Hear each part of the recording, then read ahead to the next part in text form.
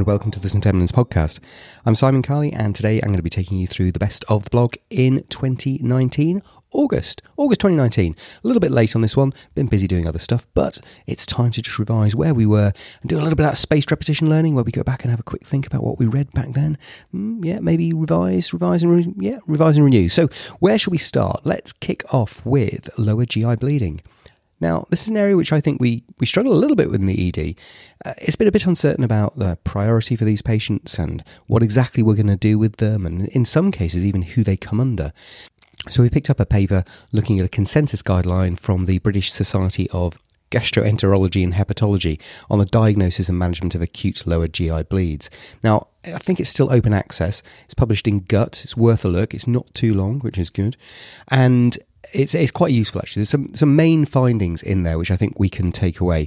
And I've got to say, I've actually used some of this since we published it. It's been actually quite helpful in some of the discussions I've had in the ED. There are several things in here which I think are useful. They do use stratification tools to identify those patients who are sick or not sick. They use the shock index. I'm not sure we have to use the shock index in our practice. I think we know what sick patients look like.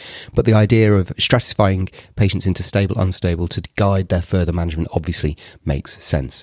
In the stable patients, they use the Oakland score, which is actually designed by one of the authors. It seems perfectly reasonable to use a scoring system to manage the stable patients, because it does actually allow some of them to be sent home.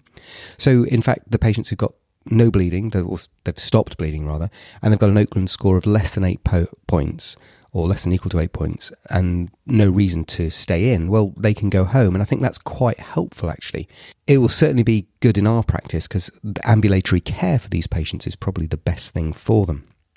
Anybody with a major bleed should be admitted to hospital for colonoscopy on the next available list. Now, that's a bit of a variability depending on where you are. In my setting, colonoscopy can actually take place quite quickly, but in other settings, maybe not. For those who are hemodynamically unstable, then CT angiography is the way to go forward. Now, this is certainly something which I've seen come into our practice and has been one of the drivers coming out of this paper. The early CT angiography for this group of patients is really good. And I've probably said on the podcast before, I'm a little bit in awe of the interventional radiologists. Some of the stuff that they do now is quite, frankly, amazing. The interventional radiology element is, of course, separate to the CT angiography. Ideally, you're going to be doing them in the same centre. Now, that's an issue because getting patients to places where those two things can happen is great if you're in the hospital where it does happen, i.e. my hospital. But if you're in other places, there are going to be some interesting transfer and triage decisions around this. And certainly the recommendation in the guidelines is that these patients should be managed probably in larger centres. But, reality is often different. And then there's some other stuff in there about transfusion thresholds, at transfusing at 70 grams per litre, which is pretty much what we do in other settings now, although you might go slightly higher in patients with cardiovascular disease, managing coagulation, and some structural things around how we want to manage the systems where these patients are looked after, and having good GI bleed leads in on trusts who should, of course, be liaising with the emergency services to manage them right from the front door. So I actually found that quite a useful little document. I would recommend going have a look at it and sharing it with your colleagues, particularly your surgical colleagues, I think would be helpful. But also good principles of managing GI bleeding, pretty much how we would think about managing trauma bleeding. So there's a lot of similarity there.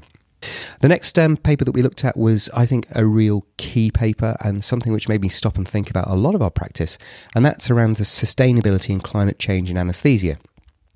Now, I know we're not anaesthetists, or not all of us are anaesthetists, but anaesthesia has really taken the lead in this, I think. We have to recognise that healthcare is one of the biggest contributors to climate change out there. I think in the UK, if I remember rightly, we're the fourth biggest contributor to climate change certainly in our region, and that's through a combination of things: travel, use of disposables, activity, but also using things like nitrous oxide or using things like desflurane and some of the anaesthetic gases really have quite remarkably high levels of environmental impact. I mean, I think desflurane is like 3,000 times worse than CO2. And the point is, there are alternatives available.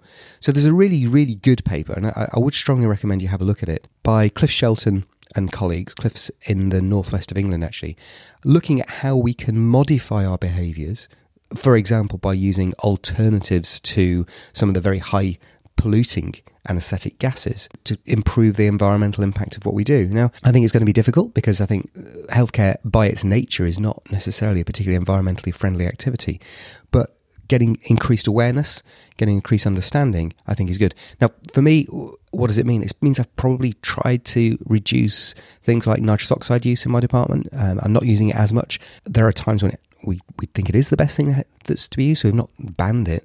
But when there are alternatives, then I think we should be doing that. So small change you could do next week. Try and reduce your nitrous oxide use in whichever and wherever setting you happen to be. Then we went on to paper number 3, which was looking at the Macintosh versus the McGrath laryngoscopy in pre-hospital care. Obviously, there's been quite a lot of stuff knocking around on this, but there's a paper published in Critical Care Medicine looking at an RCT, which is good because there's been a lot of opinion around this sort of stuff, but the actual data to support whether one's better or the other is not really out there. What they found in a study of 514 adult emergency patients undergoing pre-hospital RSI is essentially that both devices are equivalently well suited for use in pre-hospital care. And switching the device following a first failed intubation attempt was more successful than the second attempt with the same device, which I think fits with those 30-second RSI drills that you're probably familiar with, that there's no point in doing the same thing more than once. There's better to change what you do and try something different.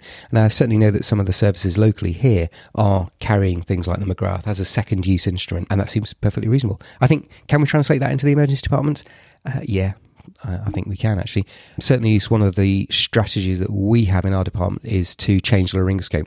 Often going for a McCoy, but perhaps going for a video laryngoscope, the McGrath, which is available to us in the ED, would be a better idea. Next up, we've got another instalment of Rusty Carroll's series on the aftermath of suffering PTSD following work with the ambulance service. Again, one which I think needs to put into context of the other blogs that he's done that have gone before. But really, this one's quite good about understanding what normal is, about understanding why things happen. And the PTSD series has been really interesting. A lot of people have found it very helpful. We always get comments back on it. And that kind of, I think, is great. It's lovely that people read it, lovely that people find something useful in it. But it kind of worries me as well. Kind of worries me that there are people out there like Rusty who are going through some pretty tough times. So I think it's good. Have a read of that and certainly follow it up and maybe revise some of the 4 previous installments, and we'll see where Rusty's goes next in a couple of weeks' time. Then there was another Journal Club paper which I really enjoyed writing on the metabolic and biochemical characteristics of packed red cell transfusions. And this came out of a conversation on Twitter. I was very grateful to Nick Crombie, who started this ball rolling, really. We have an assumption at the moment, certainly in the management of trauma, that blood is this wonder fluid that we can give to patients, and it's so much better than crystalloid, and it's so fantastic, and it's so brilliant. And there is some evidence to suggest that it is far better than using crystalloid. But when we think about blood, we're not usually thinking about packed red cells in our mind. I mean, that's what we're giving, but we're not usually thinking that.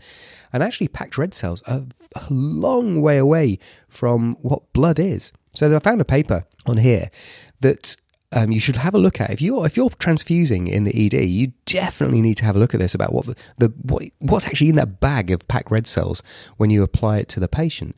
And here's an example. So in this study, the average, and this was fairly fresh blood, actually arguably fresher than the stuff that we give in the UK. If I told you that bag of blood that you're putting up there has a pH of 6.79, yeah, you heard that right, 6.79, potassium of 20, yeah, 20, a base excess of 29, bicarbonate of 11, sodium of 126, a glucose of 24, and a lactate of 9.4. And then you start to think, well, actually, the packed red cells ain't whole blood, is it? I mean, it really isn't. And so transfusion in the ED, particularly massive transfusion, we need to start to think about how we give these things. And that's just the biochemical thing. Once you start thinking about the metabolic components, about the fact that there's very low levels of 2,3-DPG, so it doesn't carry blood as well, or rather it doesn't give it up when it gets to the tissues, you start thinking that, this is not the panacea that some people think.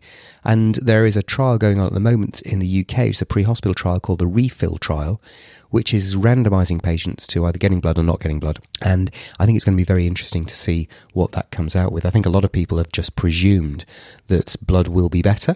I think it probably will be, if you want my personal opinion. But how much better and whether or not there are some consequences of its use, then we're not so sure. So I'm going to finish off with the last one of August, which is The Future of Diagnostics with Rick Body. This is a presentation, podcast and video which you can have a look at. It was done at the St Emlyn's live conference last year. It's always fabulous listening to Rick. A great podcast and video on where diagnostics is going. Now, Rick's a massive expert in this, about how we're going to start using, well, in fact, we're already seeing things like machine learning, artificial intelligence, personalised diagnostics in the ED. And it's really happening now.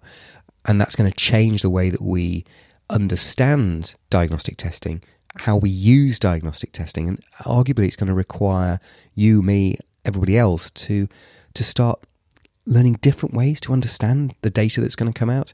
And we're going to have to move away, as we've said a lot on St Emlyn's, from this idea of you have or you don't have a condition to probabilities and uncertainty and complexity.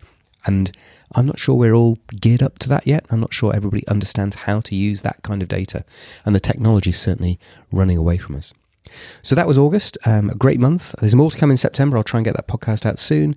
But in the interim, have a lovely time and we'll speak to you soon.